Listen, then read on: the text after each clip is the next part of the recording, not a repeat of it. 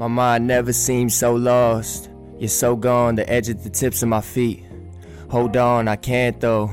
I'm slipping and falling. They say to move forward, but my mind's been stalling. I'm stuck thinking about the memories. So young at heart, I thought you lived for centuries, but you didn't. Who knew that you'd be gone tomorrow? I drown in sorrow. I wanna borrow all your sense of humor and maybe all your skating tricks. The times you gave me clothes and your favorite kicks. The times we stood up to the crack of dawn, cracking yards, watching Batman and Spawn, Halloween and Child's Play, wrestle in the backyard, you know Child's Play. I moved to college and you're miles away. You said you see me, said you find a way, but now I see you in my dreams or in spirit when I get to heaven. Lost cause it's a position that I've never been in. Jerad, whether half brother or not, always came to visit, playing Tony Hawk in the living room, but now my heart is in the sitting room, waiting for my surgery to remove all the pain and the constant looping in my brain. Other times we went insane, flying kites like they were planes, playing ball at the park or in the front yard. Blew up any dudes trying to stunt hard. When you tried to teach me how to skate, the concrete was what I ate. I said it was you I hate when you teased me, and I took the bait the younger days,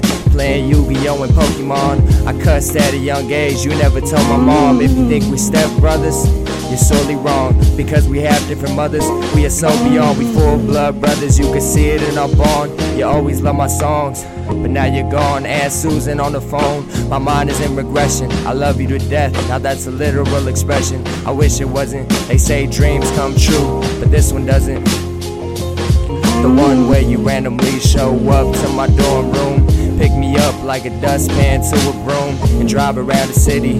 Then we go have dinner. Tell me that you see me soon when I'm home for winter, but instead I get a call about a fatal car crash off the freeway. Tears fill my eyes, I can't see straight. I'm supposed to go to class, I was really on my way, but I wouldn't have focus, so I figured not today. Instead I backtrack, memories and flashbacks of the long nights when we had less than the other kids, but they didn't have the bond that us sisters and brothers did. So in reality, we live in the good life. Might have been broke and stuck in the hood, right, but our love was strong and others saw where we stood, right. Might have had the darkest days, but we always had good nights. So please tell God that your soul is beautiful, and being an angel is way better than working in a cubicle. So rest in peace to my oldest brother, Jerad, who was discovered deceased after a fatal car accident off the freeway in Corona, California. He was 22 years old, and regardless of how many times we think they're too young to go, I know that God has a plan for everyone. All I ask is that you keep him in your prayers and pray that my family stays strong. I'm trying to stay strong. I'll make it through. He lives on through our words and our memories. I love you. You'll always remain in spirit.